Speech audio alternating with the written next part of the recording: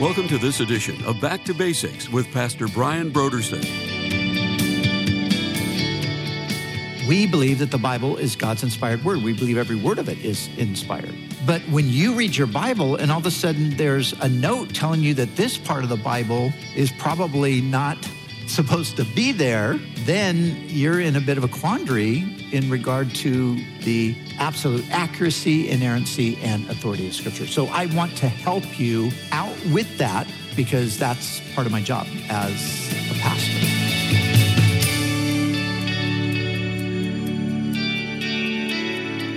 Today on Back to Basics, Pastor Brian continues his study in the Gospel of Mark. Join us as Pastor Brian begins his teaching on Mark, chapter 16, verses 9 through 20, in a message titled, The Gospel to All the World.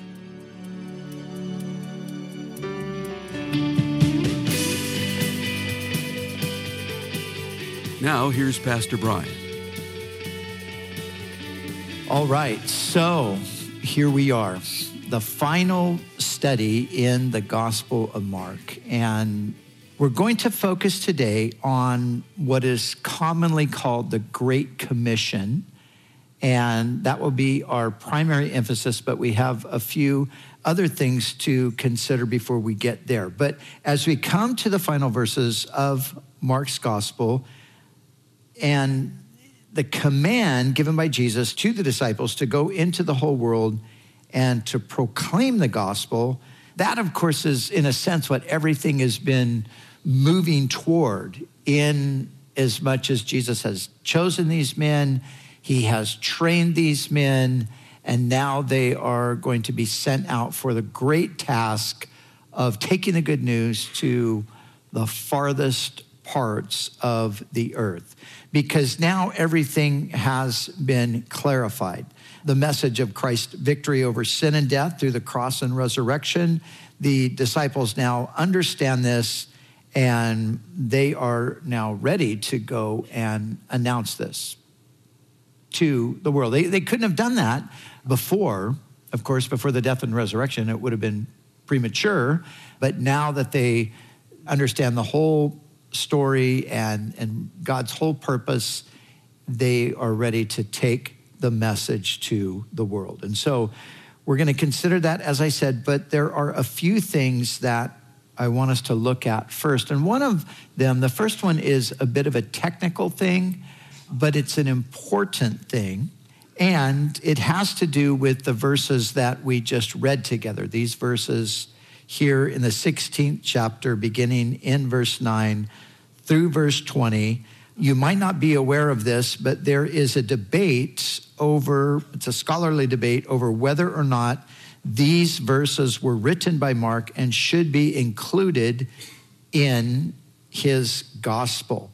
Now, in all modern versions of the Bible, such as the NIV, which is the New International Version, the ESV, the English Standard Version, the NASB, the New American Standard Bible, there is some indicator in every one of these Bibles. If you have one of those Bibles, there's going to be some indicator informing the reader that these verses are not in the earliest manuscripts. And some will even add this, not in the earliest and the most reliable manuscripts.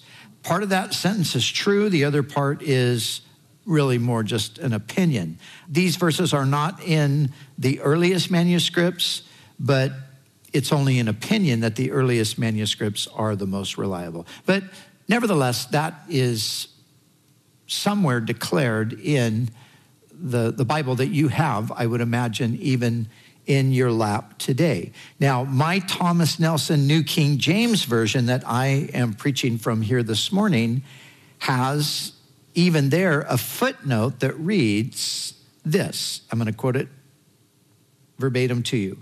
Verses 9 through 20 are bracketed in the modern Greek text as not in the original text.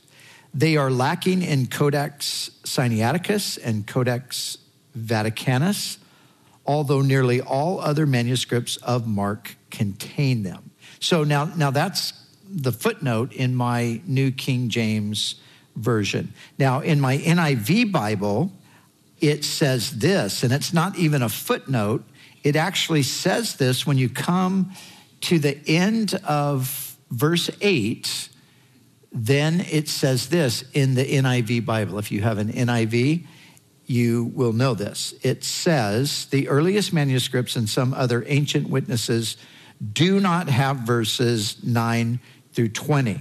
And the NIV translators are so certain that these verses were not part of Mark's original text that they then change the font, size, and style to distinguish between these verses and the rest of Mark's gospel.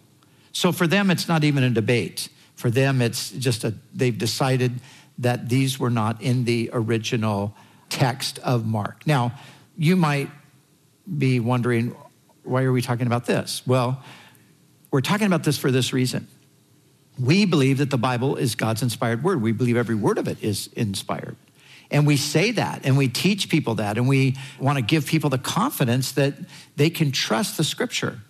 But when you read your Bible and all of a sudden there's a note telling you that this part of the Bible is probably not supposed to be there, then you're in a bit of a quandary in regard to your conviction about this whole idea of the absolute accuracy, inerrancy, and authority of Scripture. So I want to help you out with that because that's part of my job as a pastor, to help you understand why these things are even being debated. And so here are two questions that arise based upon the fact that there is this debate. Number one question, are they part of the original text of Mark or not?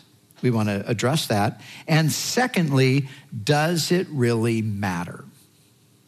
Does it really matter? So I want to give you, first of all, the arguments against them being in Mark, and then I want to give you the argument for them being in Mark. So the argument against them being original to Mark. In other words, this argument argues that these verses from 9 to 20 were not in Mark's original gospel and therefore shouldn't be considered really the gospel of Mark. What is the argument in favor of that?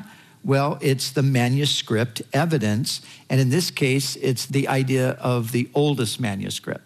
So the oldest Greek manuscripts we have are the ones that I mentioned a moment ago, Codex Sinaiticus and Codex Vaticanus.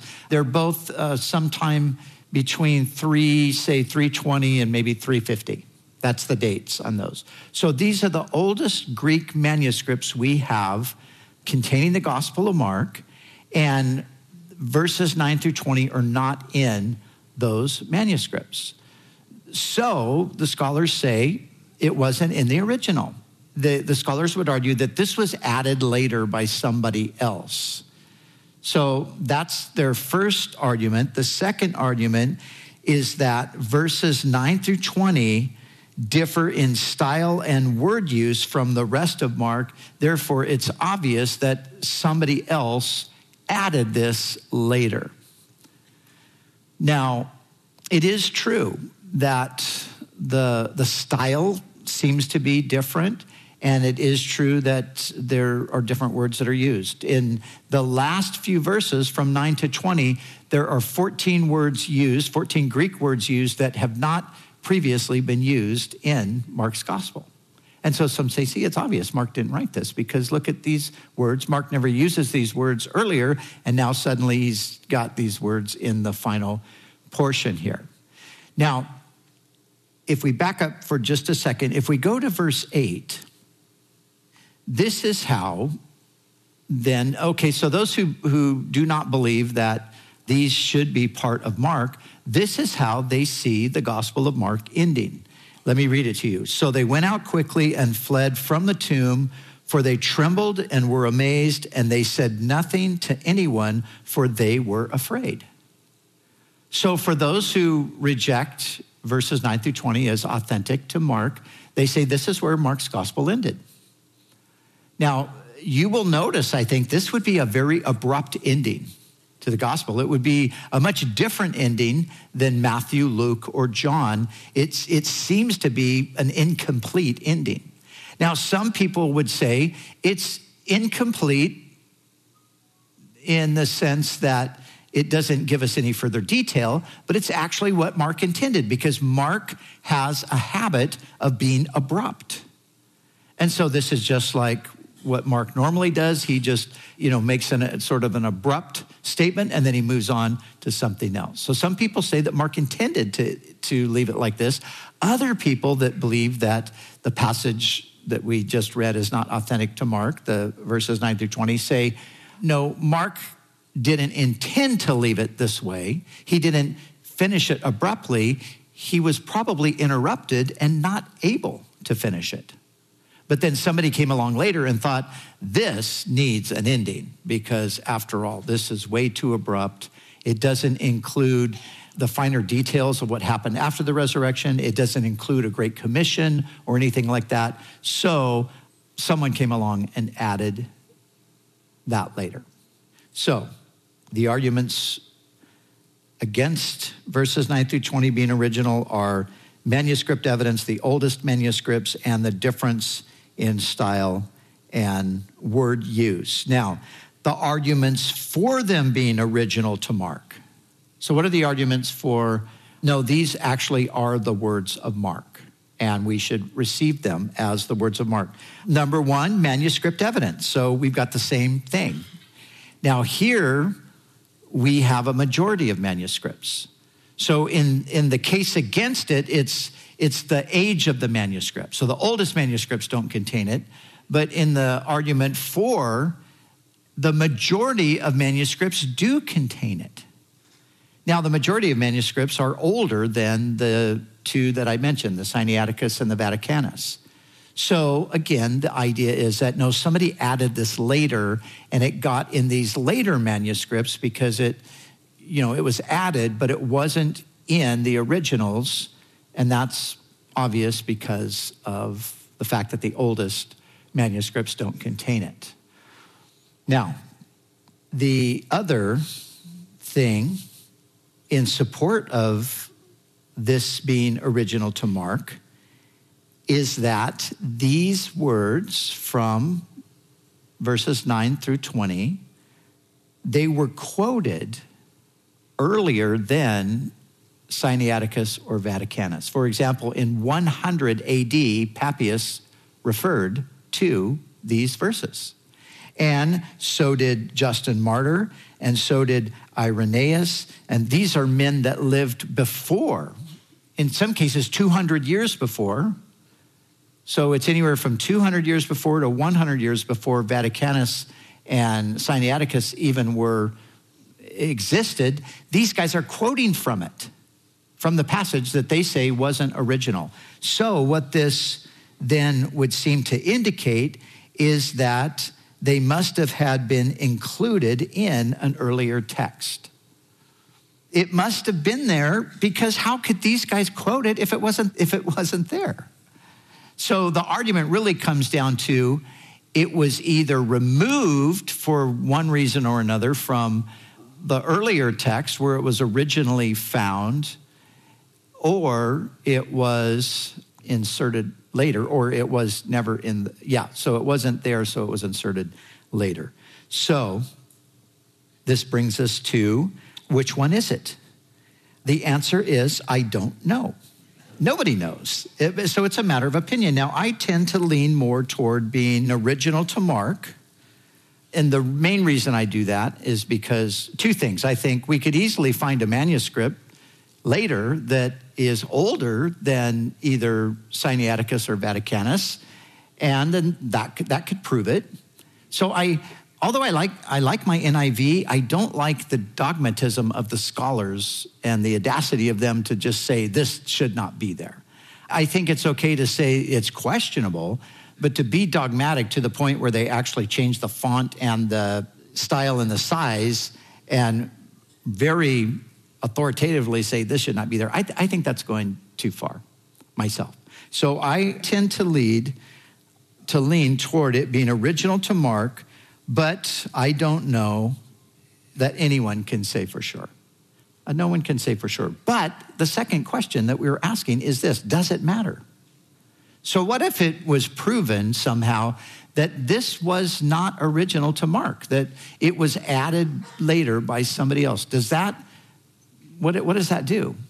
It doesn't really do anything, because what is said is true, and we know it's true from the other three Gospels that there's no debate about whatsoever. Mark doesn't have any new information here. As we'll see in a second, what Mark records is paralleled with what Luke recorded, with what John recorded, and with what Matthew recorded. So at the end of the day, if Mark did not include this, let's just say Mark really did end at verse 8, maybe because that was his style, he was going to be abrupt, or let's say he got interrupted and never got back to it.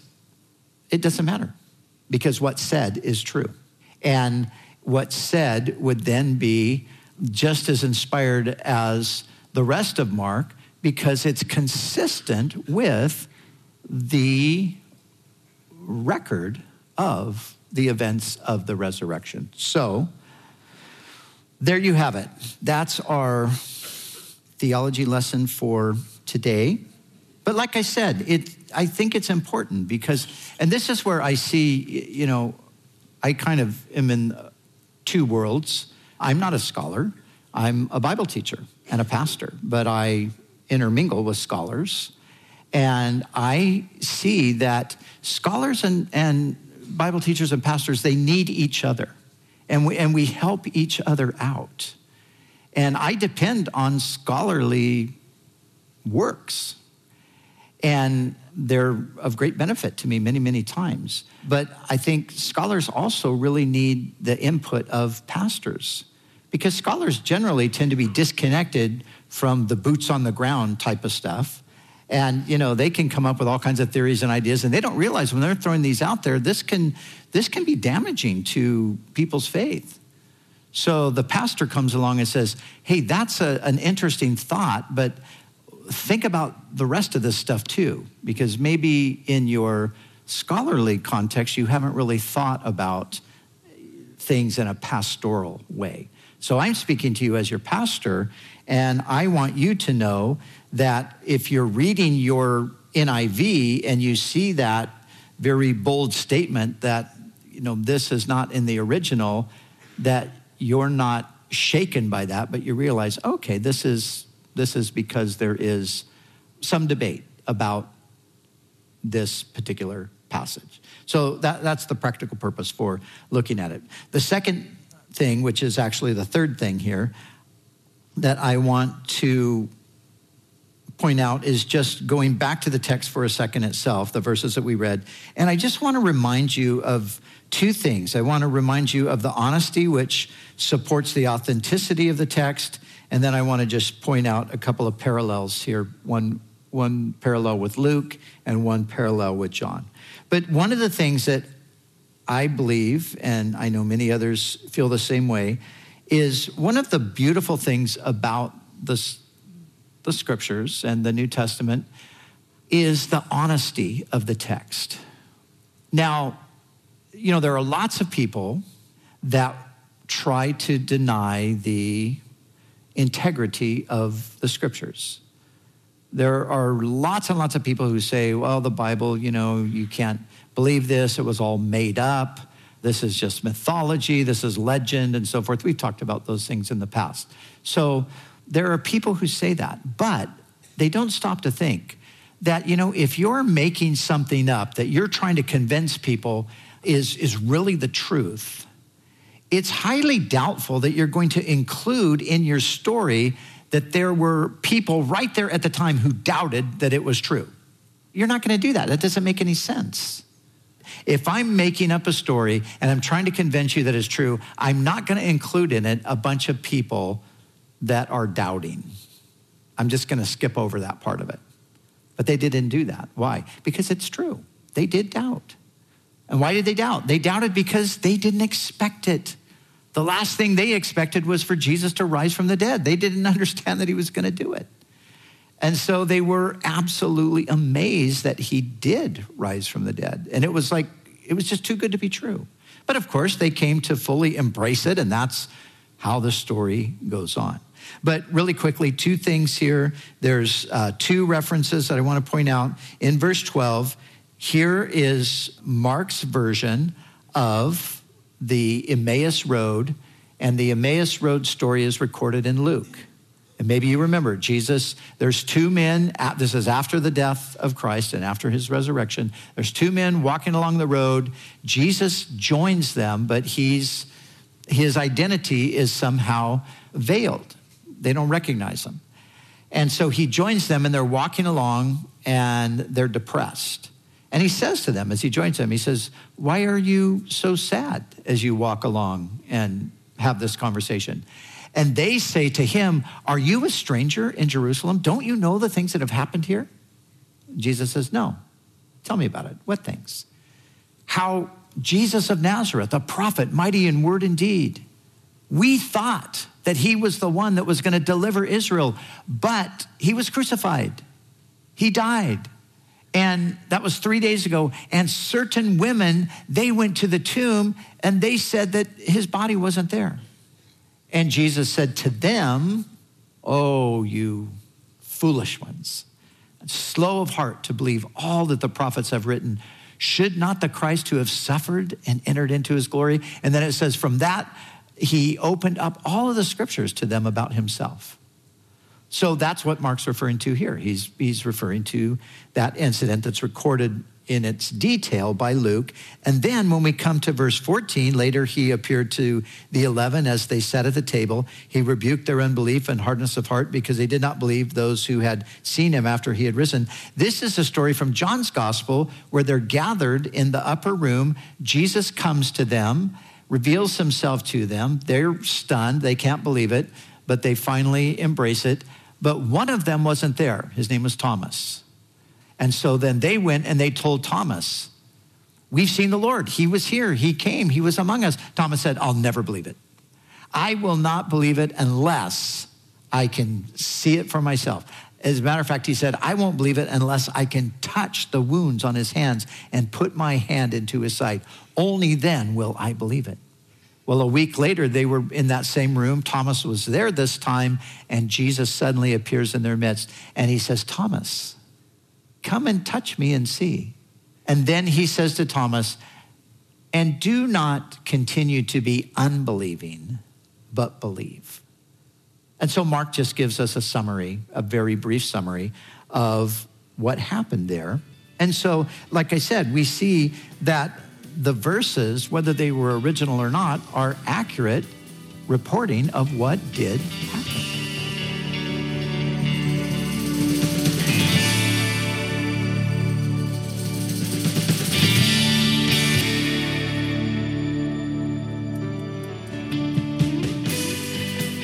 And now let's join Pastor Brian as he shares about this month's resource from Back to Basics.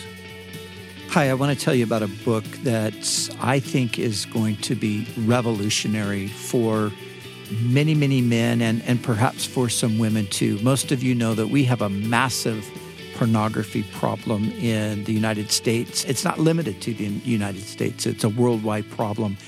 And my friend Ray Ortlund has written a book that I think is going to help so many people in dealing with the subject of pornography.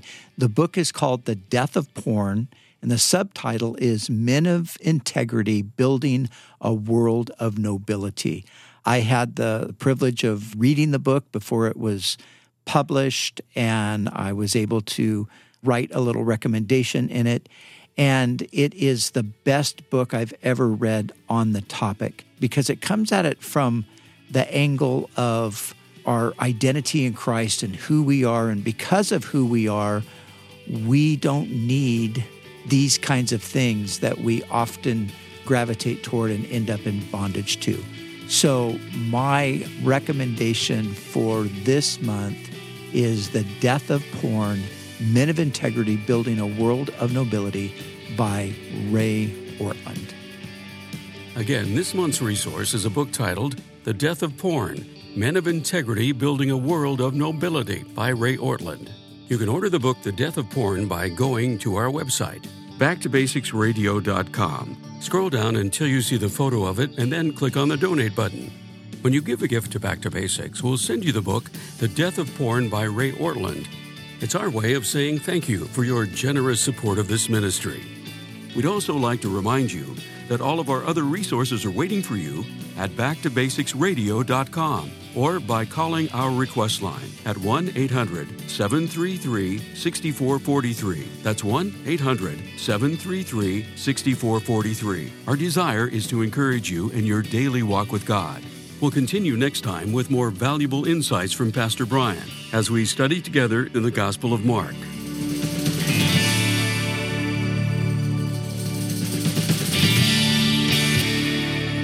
Back to Basics is the preaching and teaching ministry of Calvary Chapel, Costa Mesa, California.